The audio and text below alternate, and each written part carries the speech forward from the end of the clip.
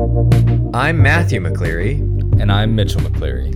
And this is Movies While They Sleep, the podcast where two brothers watch movies and talk about them after their families have gone to bed. Welcome to today's episode where we watched James Cameron's Aliens. With an S. This was, with an S, the sequel to Alien. This was week 2 of our staff pick series. I picked this, a movie I love and that Mitchell had never seen before. Aliens is, as we said, the sequel and is currently streaming on Amazon Prime. For free. For free. We'll now cut to our conversation already in progress. Let's jump in, sleepyheads. And was watching Aliens the other night, and that 20th Century Fox logo starts that movie, and I think, literally, that was one of my favorite parts. I was like, yes. It just the film grain on this logo feels so good. It has such a mood. And I was like, oh, Disney owns Aliens. Oh, that's a weird thought. Aliens Park coming 2030. There's a park for every even small franchise. Yeah. At least a land inside one of their Disney parks. You get to be the Megazord. the Mecha robot, yeah. Yeah, I was like, Community nailed it. When he's like, why did I think this was a good idea? It's so slow. It's like, exactly. She's like, I gotcha now. She's like, these things, the whole movie are so acrobatic agility. I know. You only see flashes of them because they're going so fast. She's like, welcome. But don't you think that that's the only solution? Is this like absolutely insanely overly armored thing, no matter how slow it is? Yeah. Probably. Yeah, it's fine. It's a nice moment, and then it drags for a second, and then she gets that great line right before she drops her down. That we can't say on the pod because family friendly. Yeah, that's right. J.K. Rowling really ripped that off. What did? Oh, Molly Weasley to Bellatrix. Oh, yeah. Come on. I know. Yeah, Molly Weasley. I'd say this: Molly Weasley is no Ellen Ripley. Yeah, if there's one thing if there's a sentiment this pod stands behind. No, I can't include this. I don't want to upset the Potterheads. Yeah, that's too sticky of a crowd. Yeah, on both sides. Yes. Of the coin. Oh yeah. We'll steer clear until we watch those movies, which are not problematic. Apparently, who knows? Aliens. Very bold to just add an S instead of a 2. Well, I mean, it makes sense. Yeah. Okay. Yes. We're jumping in. Yeah, let's jump right in. Sleepyheads. Mitchell, you've never seen this before. I'd never seen it. Do you want to? Not once, not never. Do you want to start? Well, I'll start by saying I love Alien so much. You love the movie? Alien. Oh, Alien. Okay, yeah. Yeah. We, again, breaking the premise, we watched it, and halfway through I was like, this is Jurassic Park plus Die Hard. Oh yeah. Right? It's amazing, and this movie precedes both of those. See, yeah, that's what I was thinking about. Yeah. Or what was interesting, because at first I thought Die Hard was before it. No, it's after. Yeah, because the first, it's hard with movies like this for me. I had this similar effect with Die Hard because I didn't watch Die Hard I think until college. Maybe we watched it in when I was in high school. Yeah. But there are so many very cornball moments in Die Hard, but it's tough to go back in time and because I know they weren't when the movie came out. Yes. So much, Yeah. Because now they've been overdone to death, and it's hard to go back and reassociate some of that stuff. Yes. Yeah, it's a hard thing. I'll say this in 2 ways. I love this movie, but I'll say there are kind of two things that are difficult for me, at least. I don't think this about all movies from that era or the 80s or older or anything like that. Right. But I think it's a specific type of genre that has maybe changed so much, because I think if you just were watching a period piece drama from the 80s, yeah, we're making them differently now, and the pace is going to be different, but it's not going to be that wildly different of an experience. Right. Where Yeah, I was thinking about that because I watched Smooth Talk this week. oh, that's too. right. Yeah, Have you seen that? I've never seen it. Highly recommend. Yeah, it's on Criterion, right? Yeah. Yeah. Which I think they did a release of it, but I think it just more recently is on their streaming platform. Yeah. Laura Dern, 1985. Yeah. But fantastic movie. But you really feel the gap on you feel it less. Yes. Yeah, because it's just an adult drama. Yeah, and I feel like action movies have been pushed so drastically into like the so intense or so adult or mature or like they're trying to avoid those cliches or kind of cheesy reputation that action movies have and like make them so intense and dark and Yeah, it's one of those things too where you can look at a movie like look at a movie like The Godfather today, right, and say what Al Pacino is doing in that movie is one of the best acting performances in movie history. Period. Maybe a handful of people have come close to exceeded that in the 50, 60 years since that movie, right? Like, right. I mean, Top tier. Yeah, I mean, what he's doing is incredible. But then you have when it's a genre like action, and we're constantly pushing the envelope in terms of stunts, in terms of effects, in terms of what we are capable of achieving in an action movie. I think of like the John Wick stuff. Have you seen any of the John Wick movies? Yeah. Yeah, like what they're doing in those, and I think about like John Wick 3 has this like knife sequence in a hallway that's just it's so technically amazing. Yes, and it's like that is not something that I think they could have done 30 years ago. Yeah, that's the thing. That's the I think the main conversation I wanted to have even today about Aliens is kind of the maybe discrepancy there of I'm having two kind of effects while I'm watching the movie where I'm like I am enjoying this, and then so like Jurassic Park is a movie that I so purely enjoy all the way through, even with some of its like datedness or whatever. Yeah, and problems, whatever they might be. It's got that pure just fun and popcorn entertainment. But Die Hard is another movie I so purely enjoy, but I feel like I have, over the years, it's grown on me. Because the first time I watched it, I was like, this feels very old. Yeah. Or does these lines or the way people are talking, it is not effective for me. Yeah. It's trying to listen to, an album pre-Beatles or whatever for a band, and they might be doing really out there stuff for the time, but it's really hard to appreciate it right now. You know? So as I was watching, I'm like, I wonder if as I rewatch this over the years, if I get past some of these. And that's the advantage that I have. Right. I've been watching Aliens every few years for 10, 15 years. Right. And so for me, the slower parts in terms of the pacing, because it's an 80s paced movie, where you just would cut a whole lot of this if you were making this today. Right. And so that stuff doesn't bother me as much, because I'm familiar with the pace. I'm familiar with the structure of this movie, and I will also say this, and I didn't say this when I introed it last week. Part of my love for Aliens really stems from college. So when I was I'm curious. I want to hear more about why the why behind this staff pick. Yeah.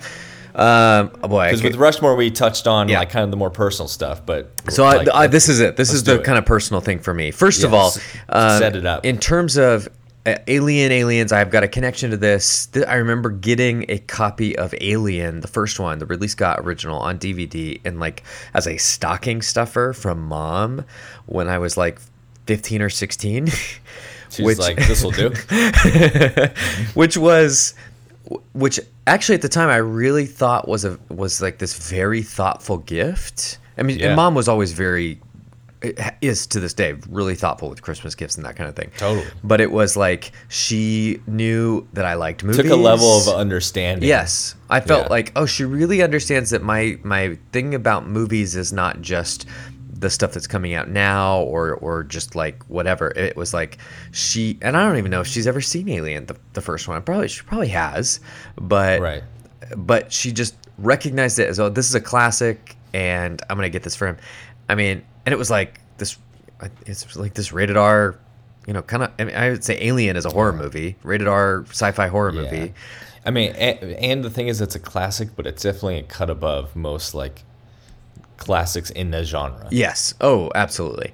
And so Alien, that was an early kind of memory for me, and just developing a sense of taste and what movies were, and familiarity with stuff that was beyond my age and generation. And then Aliens, I kind of saw quickly after, and the way that I always kind of think about these two movies is, and this may be a reference that some listeners will get, Alien is the Resident Evil, and Aliens is Resident Evil 4.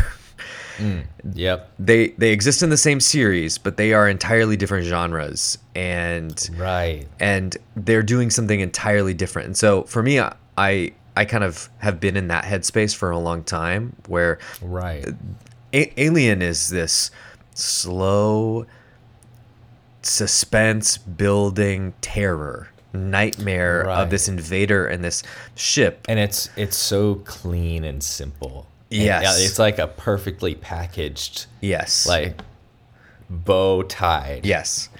That scene after they all get back on the ship, we're in the dining hall, and the camera comes into the hallway. Everything is dark except for the kitchen or the dining area. The camera comes into it, and this scene plays out. I mean, that is remarkable. I watched the first like 20 minutes of it, like immediately after watching Aliens. And it was pretty striking how it knows its mood, like the back of its hand. Like the intro with the letters slowly forming. Oh, I know. I'm like, oh, yeah. And all of that feels much more modern than a late 70s sci-fi genre movie. That's what one of the other things that struck me most about, like, because I adore Alien. Yeah. Like, I first saw it in college and was shocked how modern it felt. Yeah. And like, this could come out today. Yeah. And it would smash. Yeah. And so and Aliens is different. Yeah, it's very different. Yeah, there's a dated quality to that, and I think it's the genre. I think it's an issue of genre, because it is so decidedly action oriented. Right. And the horror is not in the suspense, but in the overwhelming quality of the attacks that come throughout the movie. Right. Alien almost feels like a bottle episode. Yeah. Yeah. Yeah. And so like almost like a concept movie. And I've found that I love stuff like that. Yes. Like a good bad example is My Dinner with Andre. Have you seen that movie? Yeah, I've seen that movie. Yeah, it's like, I fine. love it. I love it. I know. love just like two guys talking at dinner. It's like weird conversations. Yeah, but just to be like, we're not going to show this thing for a very long time. Yeah, it's just on a ship. It's just, like all these limitations. Yes. For the first one. Yes. And so if you're expecting anything to like similar. Yeah. No, I think you'd be disappointed. You have to like detach your brain from the first movie. Yeah. In some ways.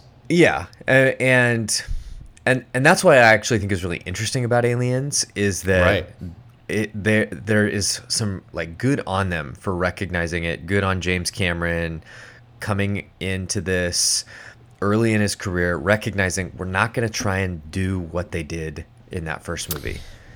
Totally. We're going to do something totally different. And this is where the movie really soars for me, because it is not just an action movie, I find and I want to talk about the action because I do always find the action set pieces to be so technically well made, even if they're not kind of the pace or that we're used to in modern action.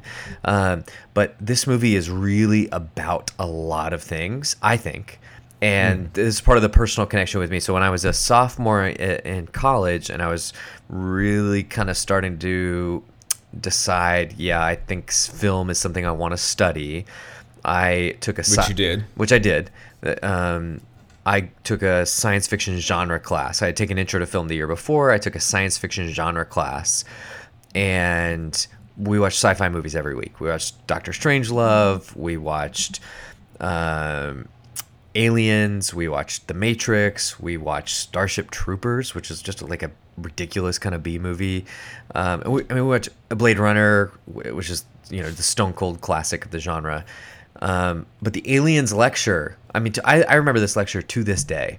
This was so illuminating for me as our professor kind of walked through the different themes and the things that are going on in this movie, where like film theory and film study really began to click for me. And I had like experienced that in Intro to Film, but that was a big survey class, and like what we were watching, like Citizen Kane in that course. Like when you're sitting down to watch Citizen Kane, like it comes with an expectation of there's an uppity nature to it. Yeah, and I think Citizen Kane is super entertaining now, but right. But it's fun taking the theories and applying to something like an 80s action. Yes. Yeah. And so like, this can be found here too.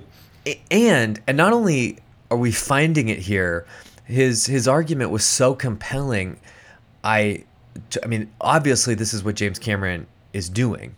This is so obviously what this movie is about. We like, I still to this day remember walking through shot by shot of the scene where they, she's with the Marines now. They have been sent off back to the planet to investigate what's going on with the settlement, and they've come out of hypersleep, and they're like, the Marines are in their lockers, like getting ready, right? Yeah, and it's very like bro-y, boys clubby.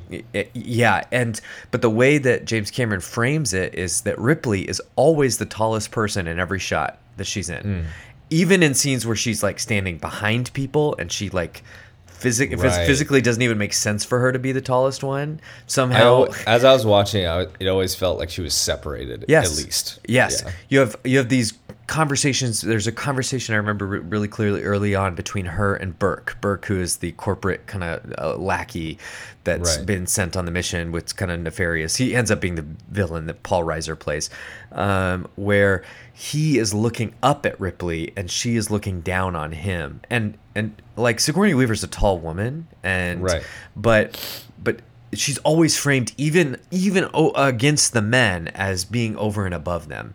And so you have this scene where it's like it's like the Marines, it's the Space Marines, and Ellen Ripley is not a soldier. She says that, she is in fact at one point, because she's not a soldier, she's not allowed to go out with them. She has to watch from a screen, but she is framed over and above everybody else. Okay, that sets you up for what's going to happen in terms of her, becoming the action centerpiece for the rest of the movie. And then so that's a piece. It's visually a piece that's going on that I think is very intentional. I mean, what they do with Ripley is what James Cameron does with her is very specific throughout this movie, and very, very, very careful, and it's very impressive. But then you start like picking at, okay, so what are the themes here? And ultimately, Aliens to me is this movie that's about trauma and PTSD. In some ways, if you were watching it in the 80s, it could have been a post-Vietnam PTSD kind of movie. Right. And because you have the Marines and you have this kind of Vietnam hangover kind of feeling in that. Right. And even the look of their squad and the armor and weapons feels right up that alley. Yeah, very much what you would see in like some of these Vietnam movies from the time. The recklessness. Yeah. And so, except we actually know what Ripley's trauma was because we all lived it with her when we watched the first movie. And so like she spends the first half of the movie like very unsettled, very unmoored almost because of her trauma, right? It starts right away at the beginning of the movie with her in the hospital bed having that kind of dream sequence, flashback where she thinks the alien has impregnated her and it's bursting out of her, right? And she doesn't want anybody to go back, or she finds out there's a settlement there. She's freaked out, like, and nobody's listening to her. So it's this now. So you just see the layers and layers of the themes here. It's trauma, it's PTSD, and how you kind of relate to your past trauma. And then it's like this weird gaslighting thing that we've been dealing with for a few years in like our own political discourse in America of like the corporation is like, no, there's no aliens there. You're crazy. Right. You destroyed our $42 million ship, which I just love that's how much money the ship was. I know. And it's like, that is adorable. And so now like there's this corporatism from the 80s that is just as prescient today. And something that James Cameron is still playing with yes, like Avatar and absolutely. Which Sigourney Weaver is in. Yes, she is. And there are parallel universe armored mech things in that movie too.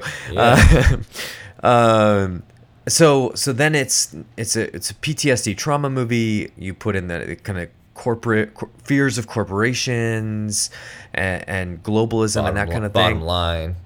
And then the movie takes this turn where Ripley encounters the girl Newt, and now all of a sudden the whole thing is about motherhood. Right. And which I saw like a special feature deleted scene where like it had been suggested that she had a daughter, but she died because Ripley had been in suspended animation hypersleep for 50 years. Yeah, and her daughter like in this cut scene. Yes, had died. Deleted scene, which sets you up more for the mother-daughter relationship with Newt. Yeah, and that's in a version of the movie, not the original theatrical cut, and not the version that's available on Amazon Prime. And I do think the themes are stronger. I don't know why you would cut that. I think it's. I know. I was that's like, great. Oh man, that would have given more context. Or like the moment where Newt says like "mom" to her. Yeah. After I don't know why in the world scene. You would cut that. Yeah, that would have hit a little bit harder. I feel. And the funny thing is, I think a movie made now or within the last 10 years. Would absolutely include that. Like, right. we would. It would not just be that. It would be like another daughter that died, and we would see pictures like that hit you over the head with it. Yes, like Interstellar. You just kidding. Yes. I haven't seen that actually, so I just know the memes.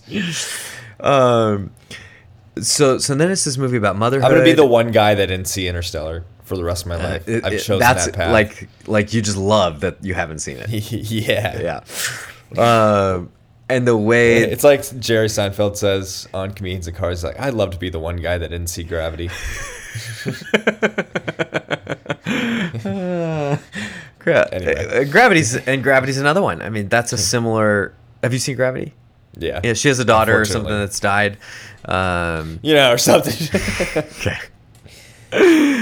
So then Aliens becomes this movie about motherhood and Ripley's relationship with her surrogate daughter Newt, and then like her in protecting her new pseudo daughter, literally destroying the way that the alien can reproduce and the alien's own connection with motherhood. By the way, right, which is another fun. Like, it's a great moment.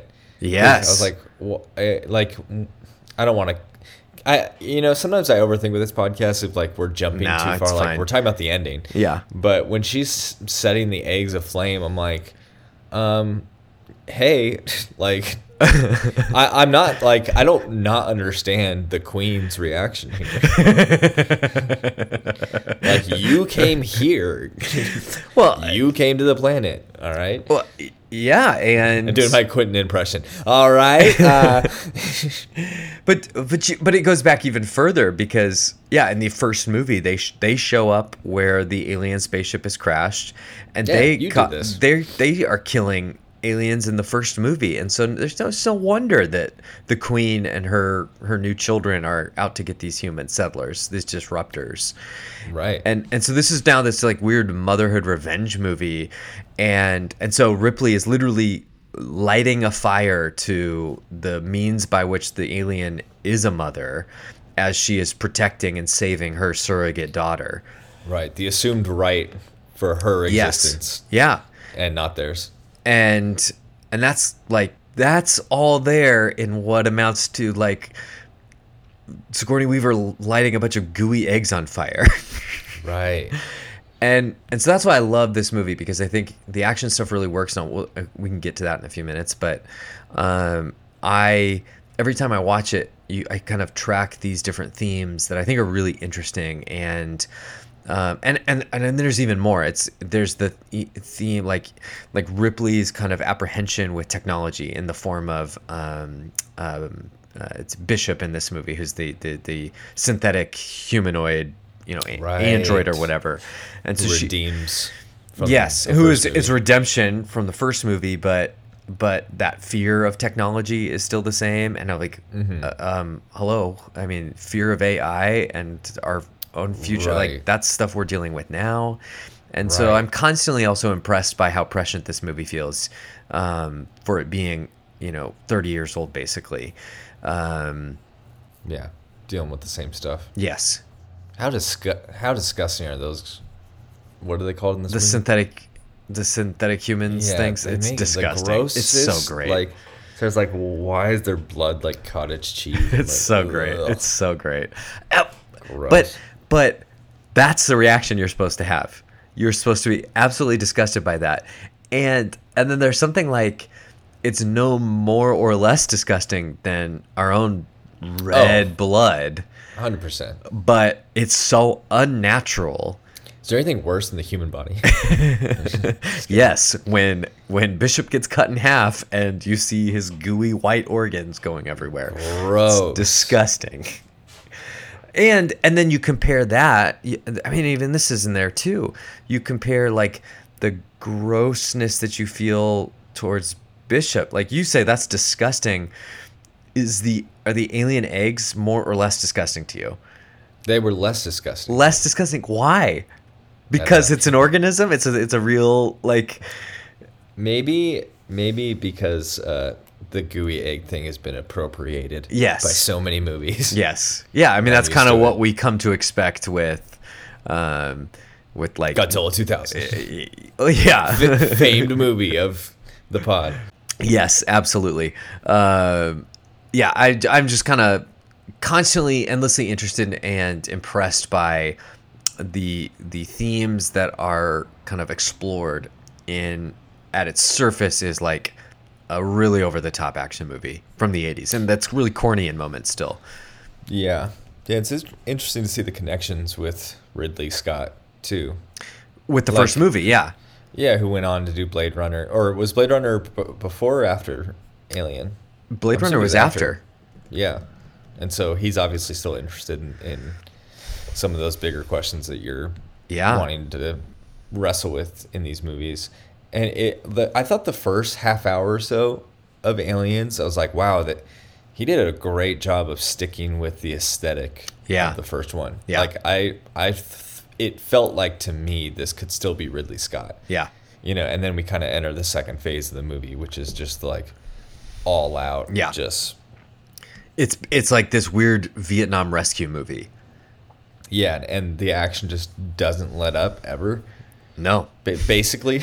Yeah, it's crazy. Yeah. I mean, Yeah. and I think that's really pioneering. I think, I mean, and famously, kind of Roger Ebert talked about this in his review of the movie, that there was that the last hour was so unrelenting that for him he really struggled with it, but he still gives the movie 3.5 stars because he's so impressed by the technical skill behind it. Like, Right. In most action movies, having like 3 or 4 or 5 segments or big scenes. Yeah. This feels like the last hour 10 is just one giant madness, like relay. Yeah, and that's why I thought it was reminding me so much of Die Hard, because Die Hard does a similar thing of like it's just action for the whole movie. Man, it's crazy to watch this, and I was like, oh, Die Hard's like literally ripping off Ripley's outfit. Like, Right. she's wearing basically a white tank top and then has like guns, draped over her Yeah. shoulders, and I'm like, that's what John McClane ends up looking like for the second half of that movie. Right. It's crazy. Like, Right. And like the vents and like Yes. the kind of architecture, and yeah, it reminded me. Felt similar. yeah, and even the final fate of the villain in both those, like this Right. long fall. Just like that animation of the Queen was pretty funny. Her little arms. going Yeah. crazy. But it and obviously I've said all Yeah, of it's this. the equivalent of if the Queen had a watch on that was unclipped from Ripley's ankle. Oh yeah, yes. 'Cause Hans. Yeah. Instead of it's her shoe. And I say all that about like the themes that are present here, and on top of it all is like it ends up just being a pretty straightforward feminist kind of movie with Ripley at the center of it, and her. It's actually really interesting to me now because we had just watched Promising Young Woman a couple weeks ago, and talking about trauma and PTSD, right? Because it's a big theme of the movie. Right. And I think originally in its context, it's probably, like I said, a Vietnam trauma kind of thing. But it's interesting now in 2021 where I'm reading a lot more about like the trauma of sexual assault or that kind of violence against women, and that Ripley is an avatar for that here. And that scene where she is in basically the video bay watching the body cams of all the soldiers the first time they go in, and the guy who's in charge won't listen to her, and Right. and she knows what they're dealing. She literally knows what they're dealing with. Well, even before the mission, Yes. she explains what happened to her, and they're like, "Yeah, sure." They're like, "Anyway, we have people on this planet that you're talking about that are supposedly not in contact anymore. I guess we'll go check it out." Like they begrudgingly will admit that like what she's talking about might be true. And yeah, and that scene, then the first kind of mission out is, she is forced to watch them absolutely completely screw up this thing, this encounter, Right. this kind of, trying to come in and save everything. And because nobody's been listening to her, everybody's been ignoring her warnings, and They're going for the lights. what? Going for the lights? That's Die Hard.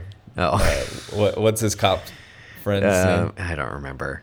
name? When the like dumb sergeant, they're going for the lights. Die Hard's so great. It's a Die Hard pod. That's Ripley. It's like I don't know what she says. You gotta get him out. These things, I tell you. So, and then of course, I mean, I think that's the shift in the movie. She takes over and like rams that, little tank in there and saves as many people as she can. And Right. and that's when people start believing her, obviously. But it's like that sad thing of like not believing women. Like they Right. have to literally experience the trauma in order to trust her at that point. Most of the men have to die first. Yeah, most of them have to die. And then even then, the villain Burke is like trying to smuggle in the aliens to Earth. He's so smarmy. It's great. And like that's also like Does James Cameron not like George Lucas? why? Because he kind of looks like George Like, Lucas. he does not look like George Lucas. Well, like his outfit Yeah. and hair, I'm like, that's very New Hope George Lucas of him. Just saying. But to read it kind of in that theme of trauma and that kind of thing, it's like it's almost like this person who should first of all know better and listen to what you have to say and the trauma that you've experienced is now has seen the evidence that the aliens are real and what happened to Ripley really did happen. But doesn't care because he needs to make money, so he's gonna smuggle in the aliens anyway. And that is like the way people deal with abusers today. Like, we're going to cover up because of profit, because of power, whatever it is. Right. Even though there's plenty of evidence. We'll destroy people. Yeah, this is going to destroy people, but... And ourselves. We'll destroy the planet. Yeah. Because we need to make some money. Mm-hmm. Yeah. Which, again, James Cameron's interested in Yeah, that. very much could be read as an environmental thing, too. And that's so much of Avatar. Yeah. Yeah. I'm curious, like I said earlier, to see what it feels like watching a year from now. Yeah. Because I think I wanted it to be a lot, like I wanted it to be Alien, even though I knew going in it wasn't. Yeah. But trying to kind of separate in your brain what the expectation and kind of what you're setting yourself up for. Yes. And I do think it's the same thing with Die Hard. I hate to keep using that. Mm-hmm. No, the comparisons are so appropriate. Yeah, maybe even like Escape New York or something, like another like cheesy action movie where it's like some of the more like cringe lines of dialogue or like what we now would know to be cliche. Yeah. It's like I can have, instead of thinking that and be like, oh, come on, like these guys high-fiving after a lame, one-liner. But like when that happens in movies that I've grown to appreciate, I just am along for the ride. Yeah. I'm able to have fun with it versus like, look, I'm aware that this is cliche. Yeah. Yeah. Which is such a boring way to watch a movie. I agree. I find it, I mean, if you're watching something that was made today and it's all just built around cliches of a genre or something, like that's appropriate criticism because it's not, it's just derivative. Right. But this is the forerunner. Like, right. Exactly. This is what I really think Aliens and a couple of those movies that came out around that time, this is where modern day action comes from. Right. And maybe a good like isolated example of kind of the arc of feeling with this movie is it Hick who's like is that the main Hicks guy that makes it to the end? Yes. Who's the other guy who's like just kind of a basket case? It's Bill Paxton's character. And his name? What is his name? I feel like it's Hudson. Hudson. Yeah. Like they're all around us, man. I know. It's like he's so annoying for like 90% of the movie. And then like right before he gets got, he's like the best. And we're like, I love Hudson. Like, he's like, come on, let's do this. Yep. And he's like, kind of sacrificing himself, which most characters do in the movie, like the good ones. But I go from being so tired and so annoyed with him as like kind of this just buffoon. And then I'm like endeared to him by the end. And like, I love that guy. Come on, Hudson's got to make it. Hudson feels like, I felt like, at least watching it this time, a great example of that kind of repetition as humor to me, of like a comedy bit over and over again that like you finally come around on. Yeah. So, can we talk about the action itself? Yeah. James Cameron is such a brilliant action filmmaker. I think Titanic may be like the best example of this and what he does in that movie. This was pointed out to me at some point in the last couple of years about Titanic. Have you seen Titanic recently? Yeah, semi recently. I had this maybe like 5 years ago or something. Yeah. So he does, as a kid, like we owned it. I have a lot of memories that it was a huge movie when I was like 9 or 8 or 9, and like coming into a conscious awareness of movies that were not just made for me. And we had like the 2 VHS set, and I loved that second VHS because that's where all the action is. They've hit the iceberg and the ship is like cracking open and all of that is happening. And that's like expert action filmmaking in this historical drama. But what makes that work so well is that the first half of the movie is like this nice kind of relationship drama between all these different characters. But what James Cameron does is that he walks you through the whole layout of the Titanic in all of these different scenes.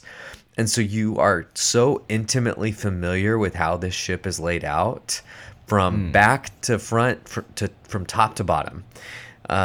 It's Jack and Kate meeting on the back of the boat where she is like on the railing gonna jump off, to them on the front of the boat, him holding her up, and the Celine Dion music is playing. Like you know what the layout of this ship is. And then when you get to the action and things are in chaos, flooding, the lights are out, everything is really hard to follow, not because the filmmaking is bad, but because everything is in disarray.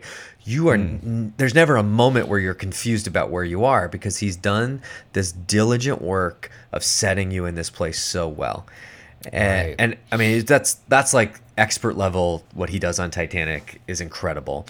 Right. And I think he does a similar thing in this movie, not in the same way, but he really he's really careful to give you a sense of how things work, how the things like the acid blood works, how their little radar, Right. how their little radar guns work, right? The proximity alerts. You know, the first time they have a proximity alert and it's coming, you think it's an alien, ends up being Newt. That's how they meet Newt for the first time. Right. And to tease you into it. yes, but now you know the rules. Now you know the tools that they have. Now you know Right. how they as a unit operate in these spaces, and the confusion that can happen in a space like that. Right. It's not obvious that the thing is like even above you or below you or like Yes. level with you. Yes, and that sets you up. And this is like one example, because one of my favorite scenes in the whole movie is after Ripley and Newt have been trapped in the hospital wing, and the face hugger is in there, and she sets the fire alarm, and the guys get her out, right? And there's a lot of confusion. And they end up somewhere, and like their proximity alarms are going off, right? Going crazy. They're going crazy. The power's out. Like They've welded a door shut. yeah, they have like tried to secure themselves in this space. The power's been cut. They think the aliens have cut the power, like intentionally to trap them, and they have Everything's gone red. barricaded themselves. It's like beautifully shot. Barricaded themselves in this space, so they think they're safe. And the proximity alarms are going off like crazy, and Well, and Hudson is reading out. Like, yes, they're he's 10 meters away. 20 9 meters, 15, and then it's like 6 meters away, and somebody said that's inside the room. Right, because they're just staring at the door that they've welded shut. Yes, and Assuming that's the only way they can get there. yes, and then it's like, you know, their radar is saying they are basically on top of us, and then that's the moment where somebody looks up at the ceiling, and so it's like my favorite moment of the film, and I think it's Hicks, like Yeah, open, Hicks like open. It's like a tile in Yeah. the ceiling, and he just peeks his eyes like above it, and just it cuts to like this terrifying. swarming like aliens moving in every direction. Yeah, I thought it was interesting the shot that he always chooses to use for the movement of the aliens. They're never upright, like running No. or whatever. It's always like it has to be shot where the camera is like flipped and they're actually like Or they're like, upside down. They're up. Yeah, it's like they're in a hallway, but they're like would be on their side or something. Yeah. Yeah. I'm doing a terrible job explaining it, but basically he had to do some camera work. It's like they're hooked up to So it's like harness. yeah, Yeah. and they're like almost rock climbing. Yeah. It looks like what it looks like is you're at the top of a rock climbing wall looking down at someone trying to get up. Yeah. But they're all aliens and they're going very fast with no rope. It's you know? crazy. And that's the like way that he shows Yeah. them every time. Yeah, And it's oh, always yeah. like quick flashes. The But scene. it was such a choice. You know? Yeah. The scene earlier in the movie where they come into the area where all the settlers are like basically in this catatonic state, being kept alive to be incubators basically for baby aliens, and then and the way that like he frames it, and the background is all in shadows, and then the alien body like emerges and moves in the most unnatural, like scaling a wall way, and Yeah. you only see parts of its body, its tails, its claws, it's part of its Right. head or something, and actually, and I think that shot then that I just described, where Hicks opens up the panel and looks in there, is even more kind of terrifying, because it is both obscured and freaky and unnatural, but it's also probably the best look of any alien you've gotten up to that point in the movie. Right. And the sheer scope of the magnitude of what they're dealing with. Yeah, I feel like The Descent did something similar with the way those things moved in the caves. Yes. It's like actors that are hooked up to a harness that is then like removed in post. Yeah. And it's the way like bodies flail like that Yes. is very unnerving. Yeah. And that's how they choose to present these guys. It's so unnatural, and obviously that's what they're going for, and it feels it's very like bug-like too. Yes, I was gonna say, like, Yeah. swarms. Yeah. It feels like this swarm of aliens, and that's why I think the Resident Evil 4 comparison is kind of appropriate, because in the later game, it's still a zombie thing, but you're just shooting swarms of zombies that are coming after you. Right. I saw a YouTube comment. It was, alien is, there's a great white circling you in the ocean. Yeah. Aliens is, there's a pack of wolves, but you have a rifle. Yeah.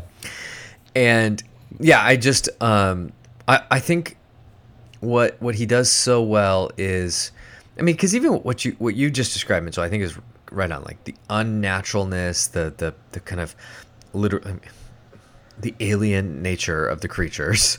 Heyo. But it's never disorienting in a way that takes you out of what's happening in the movie.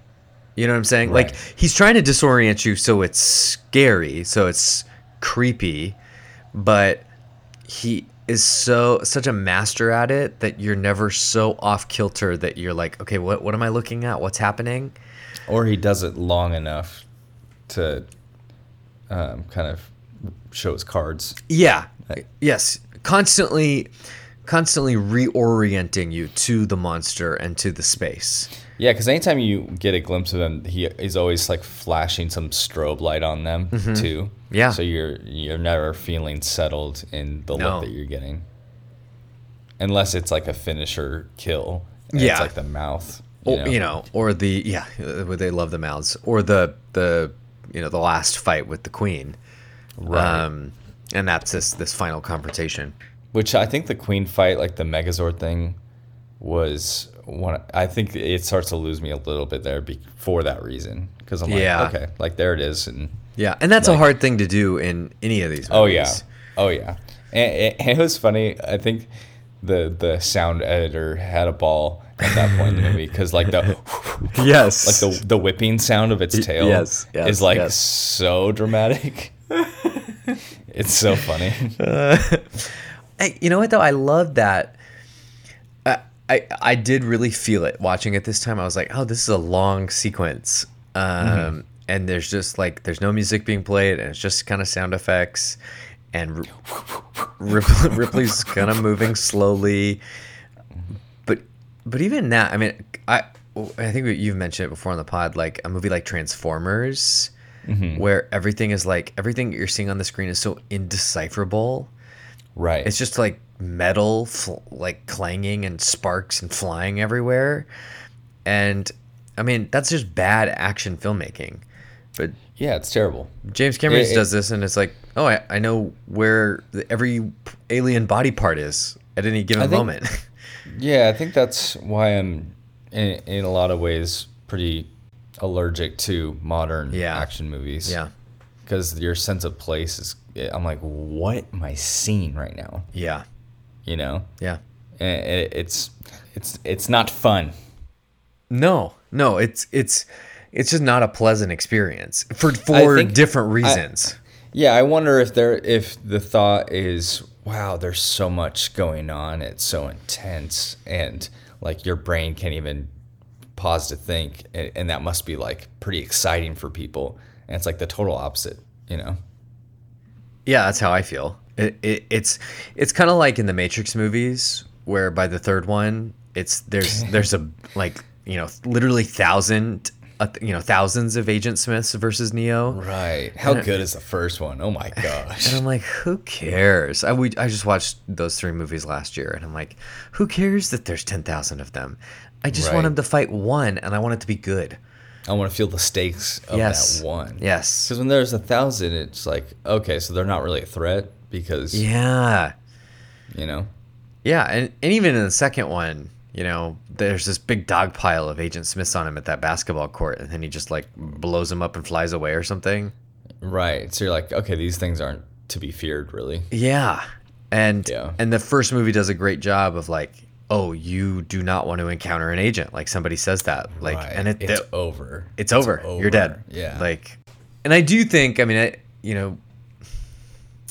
the Metroid Nintendo game series aside, the cultural impact of the Alien movies, I think is a lot more significant than people may give it credit for. Right. I think a lot of people will kind of point to the first movie and that Alien, the first one popping out of the guy's chest, and like that's all Right. iconic movie stuff. But I just think the way that James Cameron really and Ridley Scott, in different ways, the way they're pioneering in the genre is super significant, and I think sets Yeah. the stage for decades of filmmaking. And Yeah. and maybe we've moved beyond it, but I'm still looking at this and saying this feels fresher to me than Yeah. Yeah, I agree that as far as an action movie, it feels way better than yeah. like I can't remember the last time I like, wow, this for an action movie is so great. Maybe Baby Driver. Yeah. And part of it, even Baby Driver, I don't even remember that well. I just remember the sound editing being so amazing. Yeah, I was going to Yeah. say, I mean, part of it is just there's a technical achievement to that every Right. physical movement had a musical moment that matched up with it. Like Right. that's impressive filmmaking. Yeah. And very like wildly energetic and Yeah. fun to watch. Yeah. Yeah. Yeah, really fun to watch. Yeah, Aliens is such a fascinating a movie for me, and everything that we talked about. I think it's really interesting to look at it in terms of Cameron's career, and what he goes on to do. But also, like, this franchise is so interesting to me. Like, Ridley Scott makes the first one, and like he's one of the most important filmmakers of the last 30 years. Right. James Cameron, one of the most important filmmakers of the last 30 years. And then Alien 3 is David Fincher. Really? Yes. I did not know that. Yes. Alien 3 is a David Fincher movie who is, without a doubt, one of the most important filmmakers of the last 30 years. Right. It's crazy. And Alien 3 is obviously the weakest of them and is a weird movie and has a lot of problems. It's David Fincher's directorial debut. And has a lot of problems, and like David Fincher has disavowed it. Like he wishes he could, I think, even take his name off the credits of that movie. Wasn't it he like creative control? Yeah, there was issues of Final Cut and that kind of a thing. I mean, he was super young in his career and that kind of thing. But I think there is stuff that's really interesting in that movie, and I think, if you're into the franchise, go watch it. But it's a very different movie than these first two. Right. But Ripley's hair just keeps getting shorter yeah. with her trauma. Yeah. Do you want to talk about any of the themes or stuff? I think I just kind of ranted for a while. No, on I think any of I that. think what I think that was great. Yeah. Yeah. I know, like I said, I feel like I need to get a couple more viewings Yeah. in.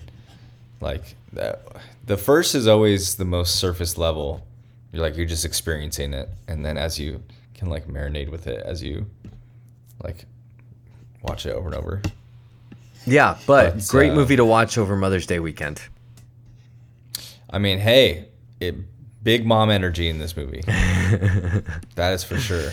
That's right. And that could segue into my favorite shot if we want to do our segments. Yeah, let's do segments. I want to hear your favorite shot. I've got two, but I'll just say one for now, and then I'll hear yours. It's because like I said earlier in the pod, brought it up that this scene stood out to me. I was surprised that I was feeling for the Queen, or just like the This is the great. juxtaposition. Yeah, This is the Right. great thing about these movies. the aliens are never really the villains. Right. Like, right. And like you said, you feel for the queen, and it's like, yeah. I mean, it's a bummer they need a human host. But, yes, it's in that regard, that's a bummer. But when Ripley's carrying Newt and they're trying to escape, and the planet's about to blow up or something, but she stumbles upon like the main egg hatchery area, and kind of just the shock of seeing what's coming with these. But she's walking through like these pods, these egg pods, and she's holding Newt, and it's kind of this little like her baby's right there, safe in her arms, and she's trying to escape while blowing up all these other babies, and then they turn and see the queen, but it's before the actual queen. It's the shot of Ripley and Newt, and like it's also got like what I love about the Alien series in general is what I love about movies is just being able to take you to a different world and admit a different mood. Yeah. Like the opening credits. I love opening credits for movies, by the way. If they're good. Like it's such a lost art. Yeah. Because I'm reading a book about Saul Bass right now, who famously upped the game of opening credit. Yeah. Like art direction. Yeah.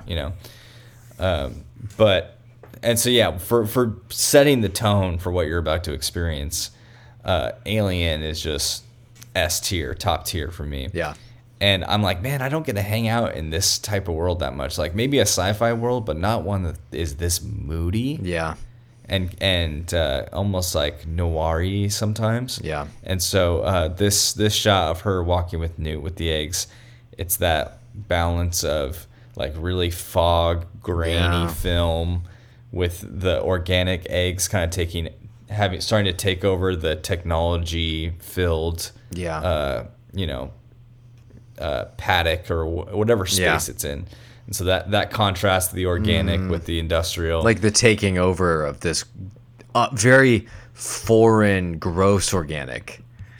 Yeah. Exactly. Something that we've built up to serve our gross needs.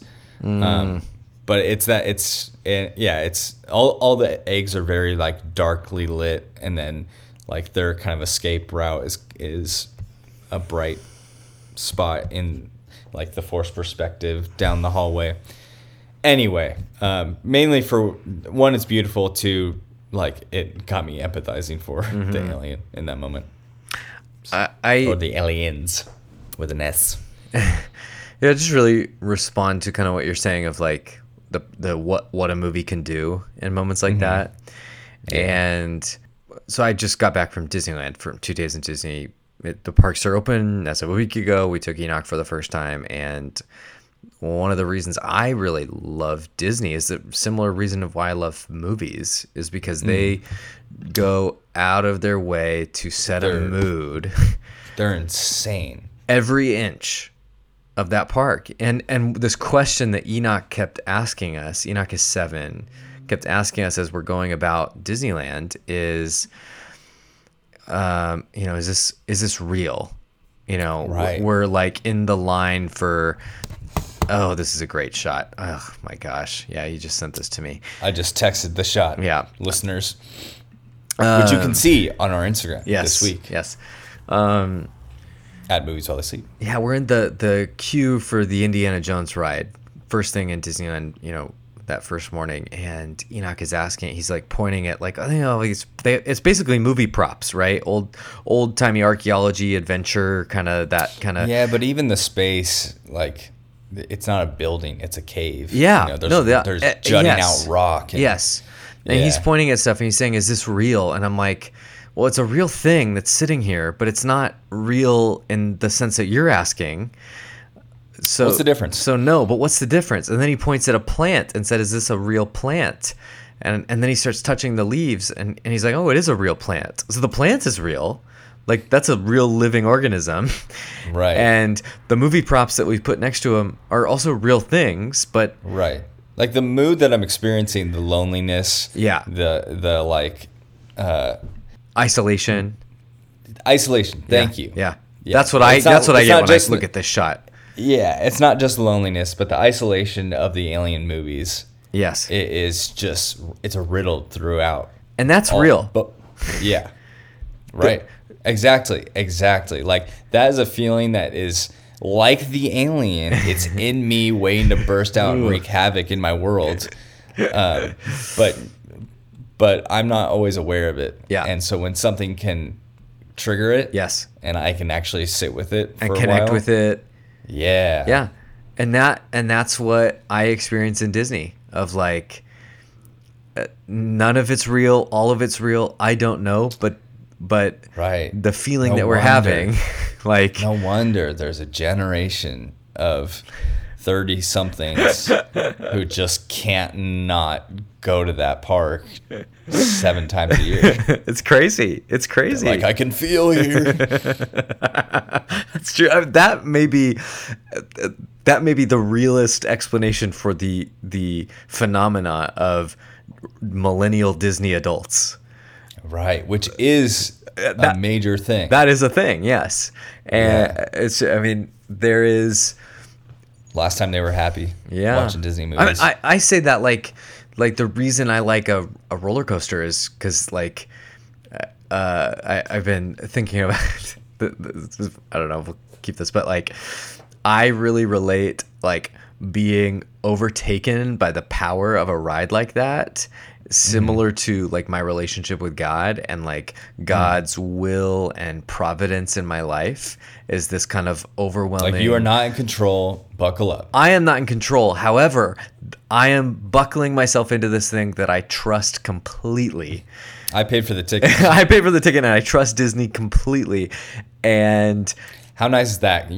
I do not say that about any no, other theme park. but that's the thing is like Like, I no truly one is dying don't. today. No one is dying today, and I know it. I truly don't think that about basically. I don't go on rides anywhere else because I totally trust That's Disney. why all other theme parks suck comparatively. Like, the rides might be fun in theory, but it's not about the ride. No. It's about the waiting in line. Yes, it's about the mood. It's about the experience. It's about the feeling. And so, like me getting on a ride and letting myself being overtaken by the power of this roller coaster with the Incredibles painted all over it. Right. It's not about any of that, and I trust it complicitly, and that's how I feel about sometimes in my relationship with God, and in moments of like insecurity or weakness of like God is in control, and it's not the same as I trust God and it's like have a step of faith like jumping out of an airplane. Right. Because on a roller coaster, there's a track and somebody has perfectly outlined what's going to happen, and I get to trust that complicitly. Sometimes you win the race. Hey, sometimes you lose. Yes, the cars ride. And it's a similar thing in a movie where it's been designed, and I'm kind of Right. giving myself over to the experience of it. You don't know what it is, but Yeah. you're there. Yes. Yeah. I love this shot. Love what you're saying about the, and it is. I'm looking at this shot right now. This is a crazy thing I'm looking at. I know. Like You're like, wait a minute. It's the Leonardo DiCaprio meme from Once Upon a Time in Hollywood, where he points to the TV. He's like, wait a minute. They're saying something here. I love that meme. I look at this shot and I'm like, this is bonkers. Like this is a woman holding a child and like some sort of futuristic machine gun surrounded by alien eggs, and I understand what's happening. That she in a second would not hesitate to light on fire. Yes. All right, I'm gonna send you. But don't you touch my kid. I know, it's crazy. My favorite shot is actually like a 2-shot. I'm gonna cheat, but it's so good, and it's what we talked about earlier. So the first is it's that scene where the aliens are descending upon them in this room that they think is secure, and Hicks pokes his head. Side by side of his eyes in the crate, and then what he sees. Yeah. Yes. It's the Hicks looking up above the ceiling panel, and it's like this great shot because of the, especially in the colors. So you see behind him all of the red of the room because the fire alarm has been the whole thing has been just bathed in this red light, and then Which is a nice break from the gray of the movie. yeah, and then as his head comes into view above this ceiling panel, it's all this blue light from some other source, and so you get this great kind of contrast between the blue and the red, and it's even that's a little unnatural and different than what you're used to in the movie. And then cut to one of the most unsettling, the upside down aliens crawling in this space between the ceiling panels and the wall above. And I chose the two shots for a particular reason, and I think it's just the kind of expert action filmmaking of James Cameron knows when to give you a beat before he shows you the thing. Right. Because I think there's a shot before of somebody poking up the panel, and it would be very easy to just cut to the next shot being that of the aliens. But instead, he's going to give you about 5 seconds here. Hicks is going to poke his head up, and you see him react before you get to see what it is. And he's going to draw every bit of suspense and terror out of this by adding a 5-second insert shot. It's expert stuff. Man, it's a bummer with movies that the good ones you're not supposed to really notice. I know the things that they're doing that make it so effective. Yeah, you know. Yeah, and it's like it's got to be in a lot of ways like what movie makers are doing to make it effective and even good, not even great. It like you can't even put your thumb on. You know, like yes. Even in this movie when they switch to the red. Yeah. And just psychologically, you're like, we are now threat level midnight. Yeah. Like the rest of the movie paled in comparison. Now we're really in trouble, and just bathing everything in red to like feel that. Yeah. But like, and you know that instinctually, but you might not be actively thinking about that as that's happening. You're like, oh, they cut the power. Okay. Yeah. You know, but he's doing all these little things to ramp it up more and more. Yeah. I listen to pretty regularly. It's hard to notice, and it's hard to notice, and then it's hard to like put language. Yeah, because if they're really good, it's going to be harder and harder to notice it. Yeah, I listen to pretty regularly the Roger Deakins podcast. He interviews filmmakers of all different jobs and levels, and I mean, he's a incredible cinematographer. He did 1917. He did a lot of the Coen Brothers stuff, so. Fargo, he's done a lot of the Denis Villeneuve, Blade Runner 2049. He's a master. Which is incredible. And he says pretty regularly on his podcast, like, I hate it when people say to me after they saw one of my movies, oh, I loved the cinematography. I noticed what you did here and there and here. And he says, oh no, I've failed. Because actually, if I'm doing my job right, then all I'm doing is making everything else work better. And you actually shouldn't. The movie. I don't want to draw attention to myself. And it's this kind of, and it's a funny thing too of people, thinking or equating cinematography with like just pictures, shots of sunsets. Right. Where, I'm thinking about the two shots that I just sent you of Hicks, poking his head up, and then the shot of the aliens in the duct. There's this very slight beam of light that presumably is like coming up from the tile that Hicks is, exposing a little bit, and that's just enough light where now you're seeing a little bit more of the aliens. That cinematographer is earning his paycheck, because this is terrifying. It's complete and total control of the lighting and every inch of the frame, and it's not drawing attention. This is not a picture of a beautiful sunset. It's replicating that sense of you just get a peek of the thing in the attic. Yes. Yeah. But you don't think that in the moment. You just think, oh my God, aliens. Yeah. And I just that's what, when Roger Deakins says, I hope you don't notice my work. It's because of stuff like this, because this is the work. And I think this is terrifying. I know it's worse than looking at it paused. I know it's crazy. Listeners, check out our favorite shots on the Instagram account, Movies While They Sleep. So we'll have them there. So we'll move on to our Letterboxd reviews. Mitchell, first time watching Aliens. I think first time I'm gonna give it a 3.5. Yeah, I get it. Yeah, and we'll see over the years. Yeah, it's tough. Alien is such a me type of movie. Yeah, that's a strong 5. Yeah. So I'm gonna let this one marinate and and see what happens. Yeah. What about you? Yeah. Aliens gets a 5-star for me. This is Okay. This is like So you have, and what's your Alien review? 5 stars. They're both 5 stars. I think these are 2 absolutely incredible movies. And if you had to choose a favorite, though, I know they're totally different. Desert Island. Desert Island, I would pick Aliens, but I think Alien is the better movie. Okay. Yeah, I mean, I think Aliens. Alien's more fun to watch, for yes, sure. Yes, Aliens is the more fun, entertaining thing to watch. I think, like you said, Alien is so effective in mood, in. Ugh. And I'm a big sucker for something that can be so simple and so effective. Where this movie is, they have a big budget and it's a big action movie. So that's. But like I said, I've sat with this movie for a long time. This is a movie I actually got to study and like write about in college, and so.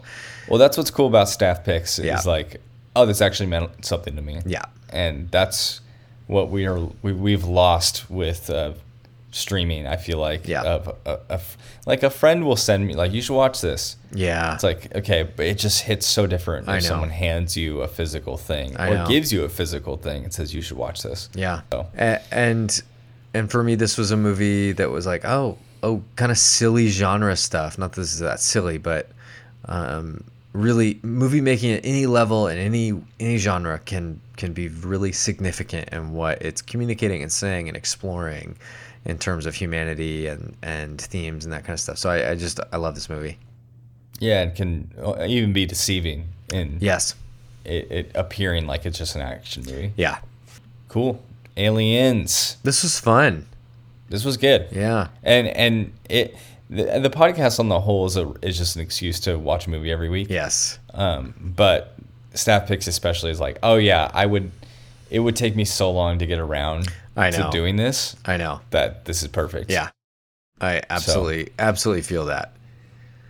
Well, I got you a gift for graduating. Do you want to know what it is? Yeah. Or do you want it to be a surprise? Is it on its way to my house? No, I just got it in the mail. Oh. Is it with you now? Yeah, do you want to see it? Yeah, just show it to me that way. Really? Yeah.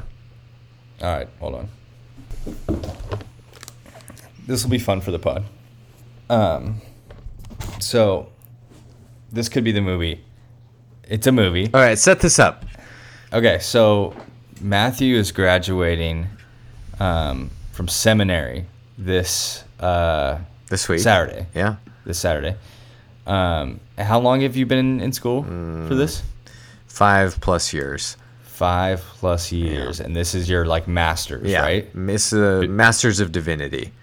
Yeah, so big deal. Yep. Big deal. That's what it sounds like.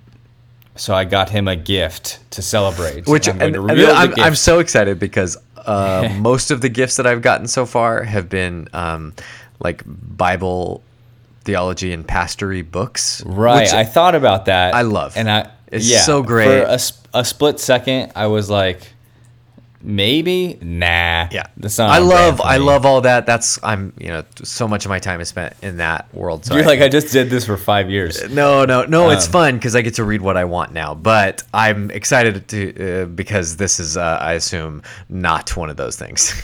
Yes. And so I got him a gift. We're going to reveal it on the pod right now, not in person. We're recording this from different locations, and it is also my suggestion for a possible movie for us to both watch this week because it is a movie. Yeah. And here we go, the reveal.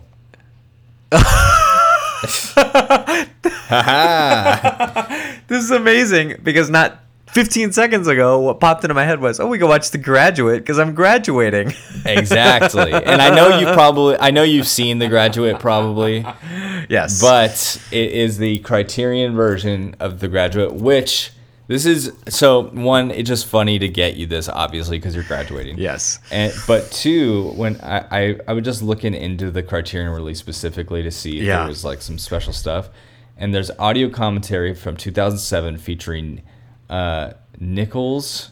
Is that the guy that made it? in conversation with filmmaker Steven Soderbergh. Oh my gosh, Steven Soderbergh is one of my favorites. Exactly. So basically, it's like a mini. From what I read, it's like almost like a mini doc slash interview with Steven Soderbergh about this movie. So that kind of sealed the deal for me for getting the That Criterion is release. high quality content right there. Exactly. And when I was on the Criterion site, just like poking around, Yeah. and a clip started playing from this, I'm like, wow, this movie is good. Yeah, it is so good. Oh Like, my gosh. I forgot. I haven't seen it in a while. Mainly, I want an excuse to watch it. And All right. what with it being graduation season across the board, Yes, it's Why not? beautiful. I love it.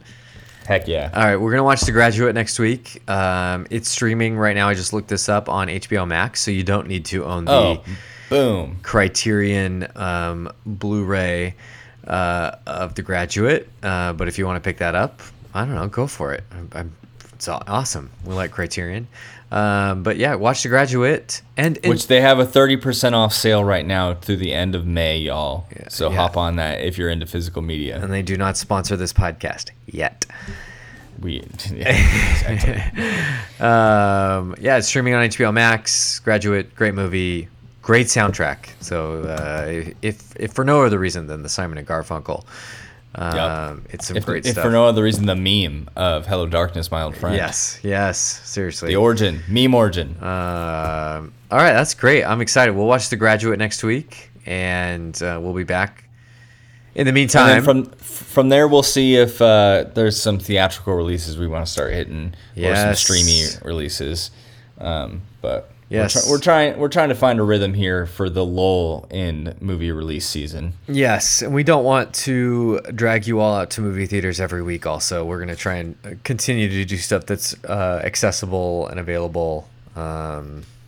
So yeah, but we're excited. This continues to be super fun week in and week out. You can follow us on Instagram at Movies While I Sleep. You can follow us on Twitter if you want at MWTS Pod, but mainly Instagram. Please leave us an iTunes review. It helps us get heard, and that's what we want. It makes us feel good about ourselves. Every time I see a new review pop up, I'm like, oh my gosh, I'm doing something with my life. So please give us a review. And that's it for the week. And as always, our theme song is yes. Mitchell. Go ahead. Andy Carhall, good friend of the pod and of me personally. And you can find him on Instagram at CARRHALL. Carhall. Hire him, gosh darn it. That's it. That's all we got. Good night, y'all. Bye. Kristen Shaw's a horse. Kristen Shaw's a horse. Well, look at her going. Look at her dancing. Look at her go like a horse.